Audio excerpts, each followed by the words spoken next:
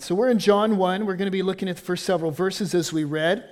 And let me begin with the story. So a while back, I was watching an interview with Oprah Winfrey. And in this interview, she told the story. I thought it was hilarious. She was walking her dogs by her home in Chicago. And as she was walking down the street, she said, she didn't have her Oprah face on, no makeup, just dressed in street clothes. But she's walking down the street, and there's a guy on the other side of the street who starts to catcall Oprah. And so he yells out to her and he says, hey, baby, how you doing? Hey, baby, how you doing? And she's like, oh my gosh. And so she looks straight ahead. She tries to ignore him and just walk on by. But the guy won't have it. He looks at her and he says, what? What's wrong? Can't talk to nobody? Too good to talk to nobody? Come on, baby. What's your name? What's your name? And so she finally just stops and says, okay, I'm going to tell him. And so she looks at him and she says, my name is Oprah Winfrey. And he says, you wish? You wish you was Oprah? Sometimes the truth is so surprising, so outside of our categories, that we cannot help but meet it with unbelief, astonishment, and skepticism. And this is the kind of truth that we're confronted with at Christmas time. Because Christmas is about a claim. It's about an earth-shattering, astonishing claim about Jesus. And, when you get into Christmas, a lot of times you can make it less than what it really is. Christmas becomes about lights. It becomes about Christmas trees. It becomes about family, which are all good things, all very good things, but they are less than what Christmas is really about. Christmas is an astonishing claim about Jesus. And when you think about this is amazing, given who Jesus was. Jesus was born in an obscure village. He was a child of a peasant woman. He worked in a carpenter's shop until he was 30. He never wrote a book, never held a political office. He never led an army. He never owned a home. He never had a family, never went to college. He never did any of the things that many of us associate with greatness. And yet, the impact of his life is so deep that every year the world stops to celebrate his birth. Right? His impact is so great that we organize our entire calendar around him before Christ and after Christ. And so Christmas, the birth of Jesus, is indeed an astonishing claim. Right? And until we're astonished by Christmas, Christmas will never change us. And so what I want to do is look at the claim about Jesus that we learn about during Christmas time today. And we're going to do this, by looking at John, the Gospel of John. John 1, the first several verses, we're going to be looking at it for the next several weeks. And John is essentially a biography of Jesus. He's one of four biographies of Jesus. So there's Matthew, Mark, Luke, and John. These are all stories that his followers wrote about his life, right? And unlike all the other biographies of Jesus, John starts in a different place. So like Matthew, Mark, and Luke, they start with the events around Jesus' birth, right? Where he was born in Bethlehem, the circumstances around that, born in a manger, born among the peasants, all this, kind of the normal things about Jesus' birth and what the other biographies are about. But John, the biography of John, starts somewhere entirely different. John starts with prehistory. He starts with cosmic history. And what John is doing in this story about Jesus is right up front, right at the very beginning, John is making an astonishing claim.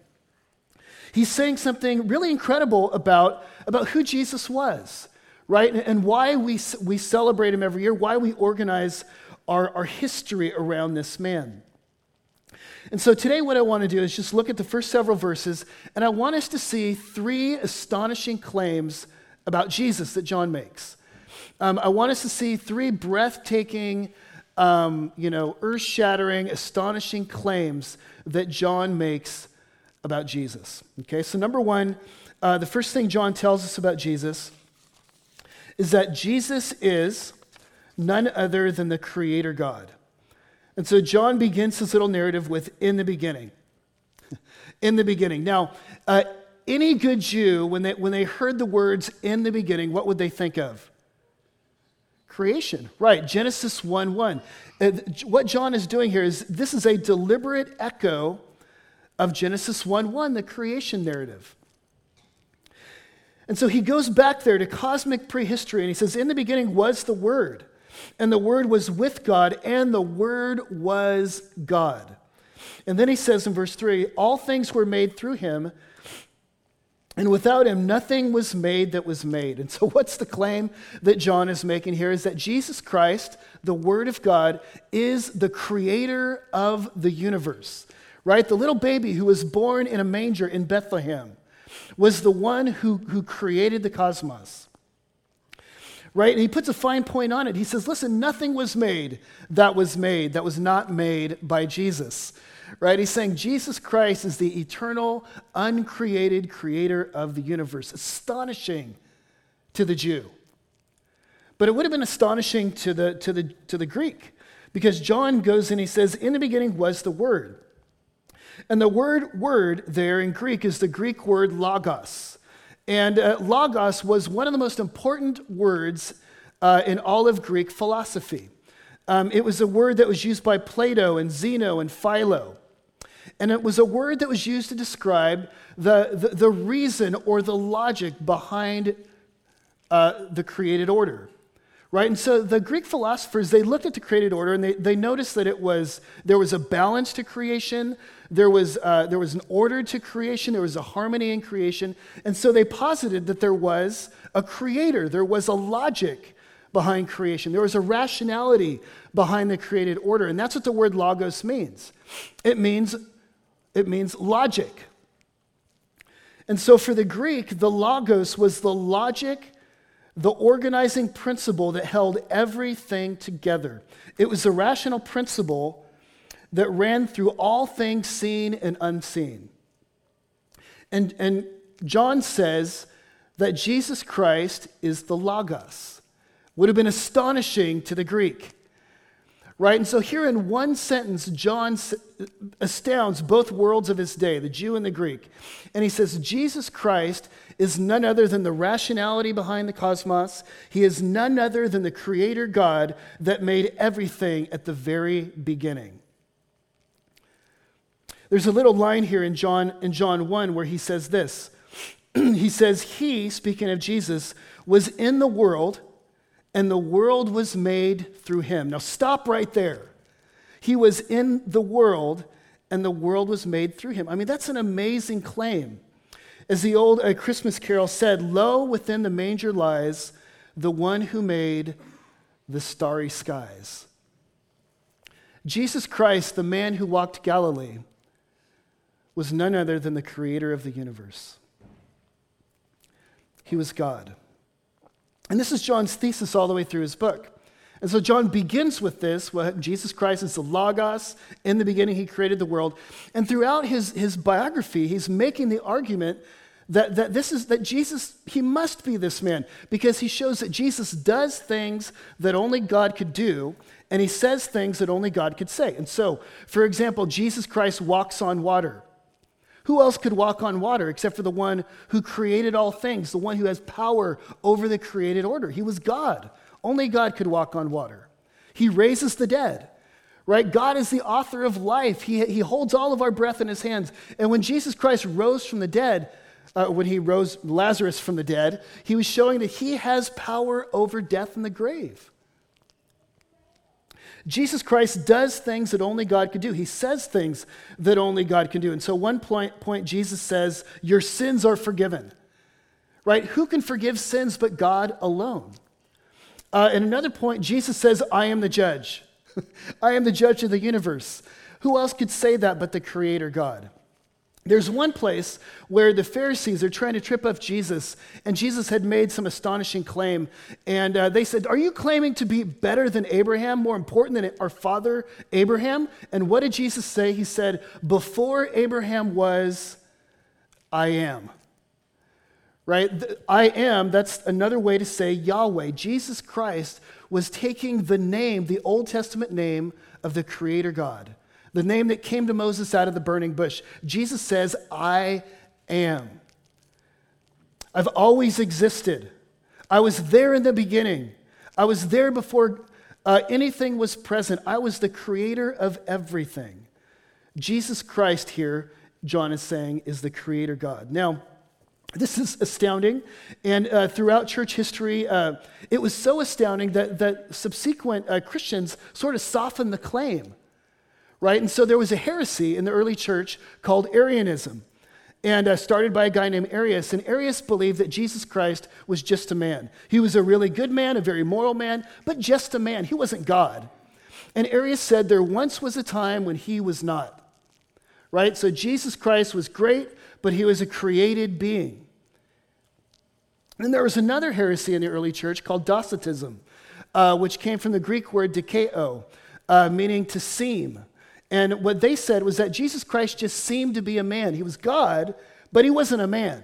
He just seemed to be a man. He was sort of a spirit being. And so when he walked, he didn't leave footprints. Right? So there was this tendency to soften this claim.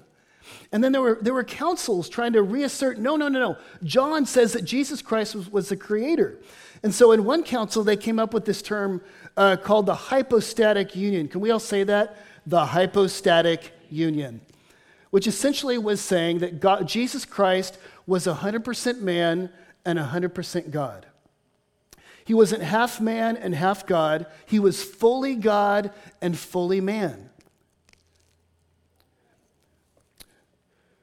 And I just wanted, in the first point here, I wanted, in one sermon to put the words Arianism, Docetism, and hypostatic union in one sermon. Merry Christmas. John here is making an astonishing claim. Jesus Christ is none other than the Creator God. But he's also saying something else here. He's saying not only is Jesus Christ the one who created the world, but secondly, Jesus Christ, here's another claim, Jesus Christ is the revelation of God. Notice he says here, in the beginning was the Word, and the Word was with God, and the Word was God. And then down in 14 he says, and the Word became flesh and dwelt among us, and we have seen his glory as of the only Son from the Father, full of grace and truth. And then 18, he says, and no one has ever seen God, the only God who is in the Father's side, he has made him known. Jesus Christ is the one who reveals God to us. He's the revelation of God. And notice John calls him the Word, right? Jesus Christ is God's speech. Jesus Christ is God's communication to human beings.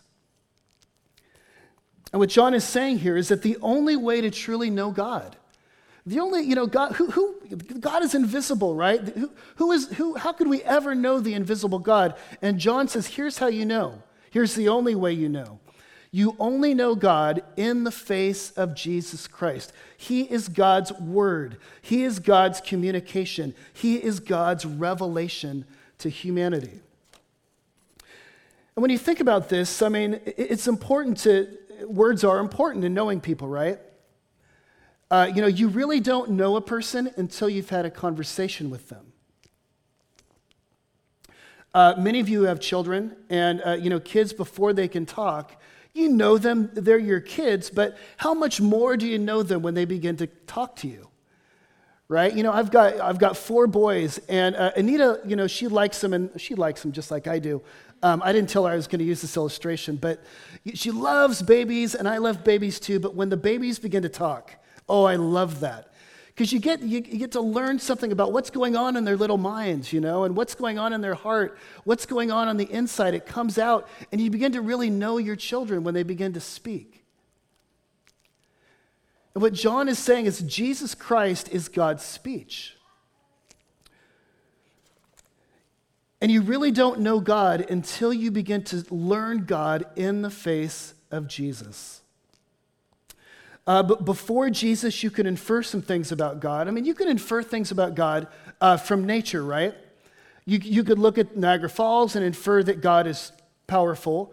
You could look at the stars in the sky and infer that God is vast and huge. You could look at the order of the universe and infer that God is intelligent. You could look at the beauty of the world and infer that God is creative. But you're just making inferences about God. You don't fully know God in nature. Nature only takes us so far. Nature is also brutal, right? Watch a planet Earth and see those monkeys eating each other, right? Nature is red in tooth and claw. So nature only shows us so much about God. You can only infer so much about God from observing nature. If you really want to know God, you need to listen to God speak. This is when you truly know him. And what John is saying is Jesus Christ is God's word. And you may have a neighbor, right? You may have a neighbor that you've never spoken to, and you can infer certain things about the neighbor. They leave at 8 o'clock every morning. They come home at 5 o'clock every evening. Maybe you see the way they dress and you infer maybe they're a doctor wearing scrubs, or maybe they're a businessman wearing business casual. You can infer that they're maybe not nice people because they don't smile at you, but really you don't know them until you can talk to them. Jesus Christ is the speech of God. Jesus Christ is the only place where God is truly and fully known. And what this means is that Jesus Christ gives us an astonishing picture of who God is, doesn't he? Jesus Christ shows us that God is humble. He was born in a stable. He washed people's feet. This is what your God is like. Jesus Christ shows us that God is a God of compassion because he loved outsiders and he embraced the lepers. Jesus Christ shows us that God is love. How do you know that God is love? You don't infer that God is love from nature, not really. In order to really know that God is love, you've got to see Jesus laying his life down for you. Later on, John in one of his letters says, God is love. How did he know that? He knew it only because he observed the love of God in Jesus Christ. Jesus Christ is the revelation of God the Father. At one point, Jesus was talking to Thomas, doubting Thomas, and Thomas says, just show us the Father, and that will be sufficient. What am I saying? That will be sufficient for us. And Jesus said, Thomas, if you've seen me, you've seen the Father. Later on, Colossians says that Jesus Christ is the image of the invisible God. We know God in the face of the human man, Jesus Christ. Mark Strom wrote a beautiful little poem about this, the beautiful God that we learn in Jesus Christ. And he says this God could put on, speaking of the God of Jesus, the God that we know in Jesus, he says, this God could put on eyebrows and kneecaps, tear ducts and saliva glands. This God could start life a vulnerable, hunted child born into scandal. This God could grow up under foreign domination among terrorists and outcasts. This God could sit in the street playing marbles. This God could wear with pride the calloused, splintered hands of an honest workman. This God could ask his cousin to baptize him along with the rest of the crowd. This God could make the best vintage Pinot Noir, even though the guests were too drunk to know the difference. This God could befriend a fellow in a tree with small man syndrome. I understand that man. This God could allow a woman of questionable character to wash his feet, giving her his full, undivided attention. This God could spend a whole night making a whip to crack over the back of con artists and who rip off the poor. This God could wrap the greatest truths in the simplest stories. This God could let himself hang on a tree, nails tearing sinews, blood, feces, and urine running down his legs. This God could raise me to life with him. This God could never be safe, but always be good. This God is worth knowing. This God I want to know. This is the God I know in the face and spirit of Jesus. Second astonishing claim, Jesus Christ is the revelation of God. Nobody's seen God. And the only way God is known is in looking and learning about the words and life and death of Jesus. He reveals God to us. Thirdly, third astonishing thing about Jesus, Jesus Christ is the life of God. So notice John says, look, in the beginning, Jesus was there. In the beginning, he created the world. All things were created through him. He's the Word. We know God through him. He's God's revelation.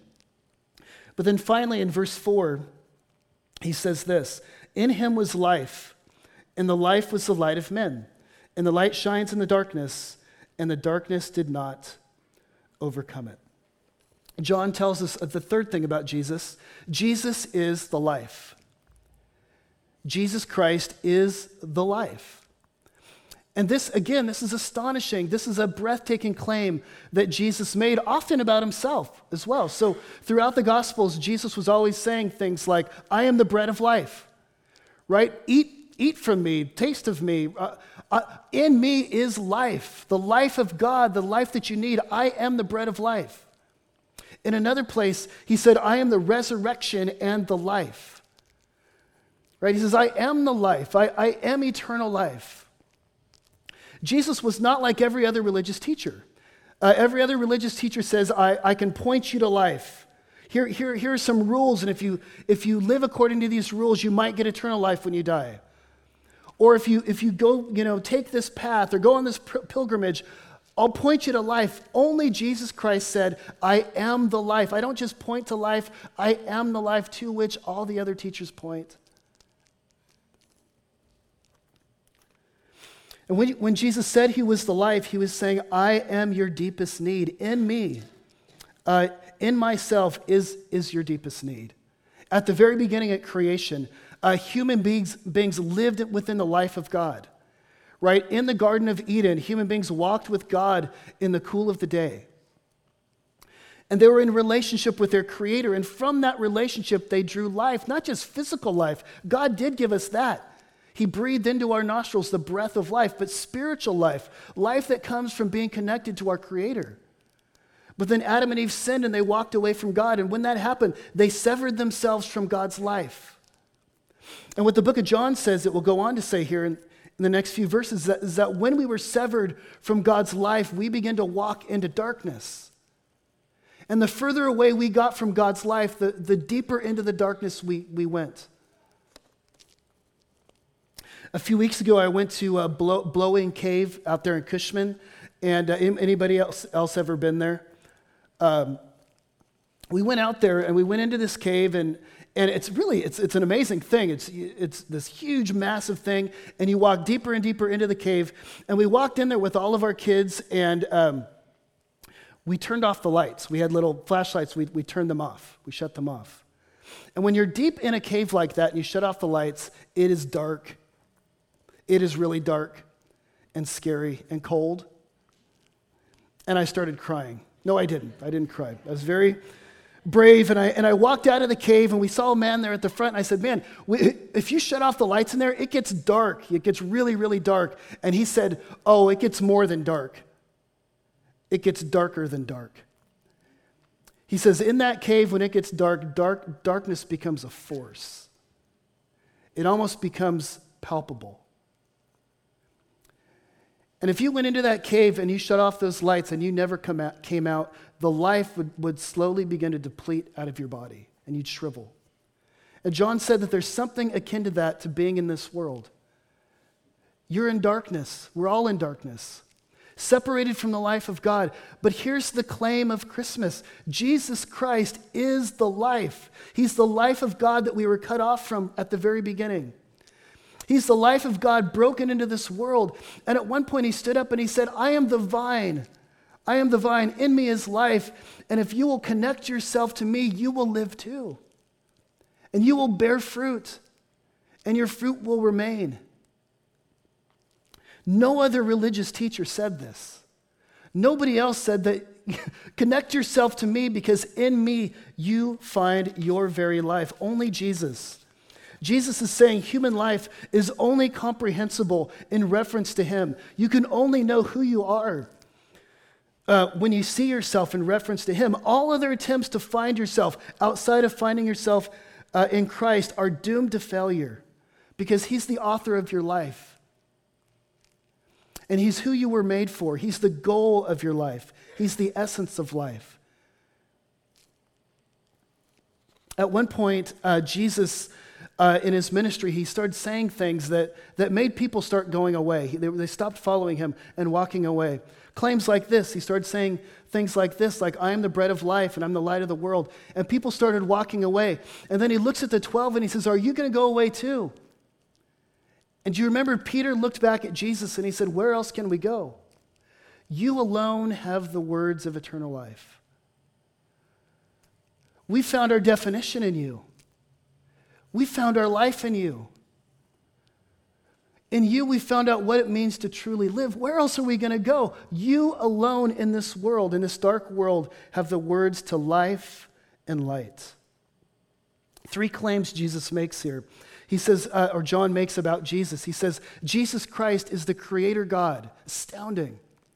Second of all, he says that Jesus Christ is the revelation of God. He's the word of God, the communication of God. The only way to know God is in Jesus. Thirdly, he says Jesus Christ is the life of God, the life that you need, the life that shines in the darkness. Jesus says, I don't just point to life, I am the eternal life of God in the flesh. So let's apply this. So John has given us these claims. What does John want us to do with the claims? Christmas is amazing, right? It's not just about lights, it's about Jesus Christ and who he is. What do we do with this? And at the end of his book, John tells us what he wants us to do. John 20, verses 30 to 31, John says this: "Now Jesus did many other signs in the presence of the disciples, which are not written in this book, but these are written so that you may believe that Jesus is the Christ, the Son of God, and that believing you may have life in his name." I think the first thing John wants us to do with the information that he's giving us here is he wants us to believe. Believe in Jesus. And not just that he's a good man or a moral teacher. He says, I'm writing this so that you would believe this astonishing thing, that Jesus Christ is your creator, and that you could know God through him, and that life is defined in him. I want you to believe, John says, that Jesus Christ is who he says he is. And by believing, he means put your life in his hands. Trust in him. Define yourself by him. Give yourself to him.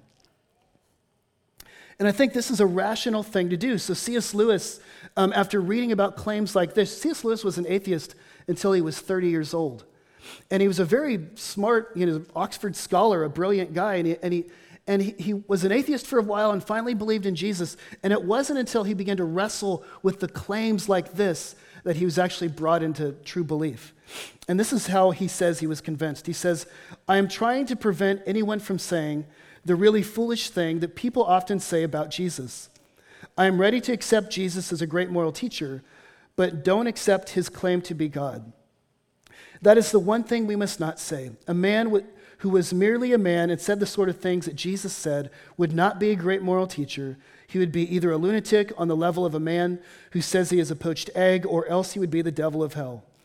You must make your choice. Either this man was and is the Son of God, or else a madman or something worse. You can shut him up for a fool, you can spit at him and kill him as a demon, or you could fall at his feet and call him Lord and God. But let us not come with any patronizing nonsense about his being a great human teacher. He has not left that option open to us. He did not intend to." John says, I'm pushing you into a corner here. I'm forcing your hand. He's not just one moral teacher among many moral teachers. You either believe who he said he was, who John said he was, or you walk away. Have you believed? John wants us to believe, but I think he also wants us to see the beauty in this. John wants us to see the beauty. There's a novelist, her name is Dorothy Sayers. And Dorothy Sayers wrote detective novels. She lived in the 30s, early 20th century.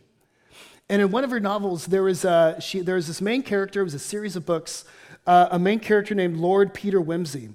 And he was a detective. He was an aristocrat. He was also very lonely. He was a bachelor. He was really broken. And about halfway through the series, Dorothy Sayers started to feel sorry for the character that she wrote about. And so she writes in a love interest in the middle of the series. It was a woman named Harriet Vane. And Harriet Vane was a mystery writer, and she was the first woman to graduate from Oxford in the story. And so, of course, Lord Peter Wimsey loves her, and they fall in love, and they get married.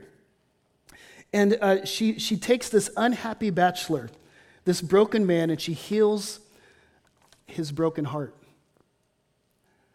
And what's interesting is when you look at Dorothy Sayers, the author, she herself was one of the first women graduates of Oxford. And she was a detective novelist. In other words, Dorothy Sayers wrote herself into her own novel in order to heal the main character. And here's the beauty of Christmas is God, the Creator, wrote himself into his own story in order to heal you and me. It's beautiful. You know, you may be skeptical about this, but almost everybody wishes it were true, right? Right? What a beautiful thing to be true, that the author of the universe wrote himself into our story in Jesus. I think John also wants us to change our lives. Because like I said, this claim that he makes at the very beginning of his book, it sort of forces our hand, doesn't it? Because you cannot be neutral about Jesus, not at all. He can't just be a piece of furniture in your life. You know, one thing among many other things that you're doing. What this claim is telling us is that Jesus Christ needs to take the central place. And we need to get off the fence about him. When I was younger, I had a youth pastor, who used to always tell me, Brent, stop being a mugwump. And I didn't realize it at the time, but this is a political insult that one political party used to say to the other one. That was the name for a fence sitter, because it was somebody that had their mug on one side of the fence and their wump on the other. And he said, you could be this way with Jesus. You could be a fence sitter. So that Jesus is in your life, but he's not the central thing. He's part of the furniture, but really your life doesn't organize around him like our calendar does. BC and AD. What John wants us to do is put Jesus Christ at the center. He's our definition. He's the only one who has the words of eternal life. He's the only way to know God. He's your creator. He built you. He knows what's best for you. And he says, I want to be at the center of your life. And I was thinking this week how in my life, there are so many things in my life that just get way too important, that take the central spot, you know, and things that I think, man, everything stands or falls on this. You know, everything stands or falls on this business decision I'm going to make.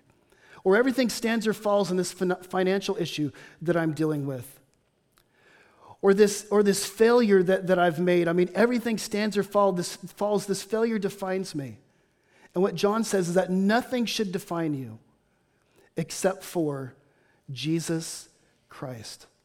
He should be at the center of your life. He created you. He redeemed you. He's the Word of God who created everything. He's the only way to know God. He is the life. And he says, put me at the center. This is what Christmas is about. Let's pray. Father, we come to you. We thank you for this passage, which for me this week, I just kept on going back to how breathtaking, how astonishing, how unbelievable in some ways John, the first few verses here in John really are. And God, I pray that we would respond appropriately to the claim that John makes here at the beginning. God, if there are those of us here that are searching, investigating Christianity, I pray, God, that you would reveal yourself to them. God, for those of us who are your followers, we pray that you would help us to put you at the center, that you would take the rightful place in our lives.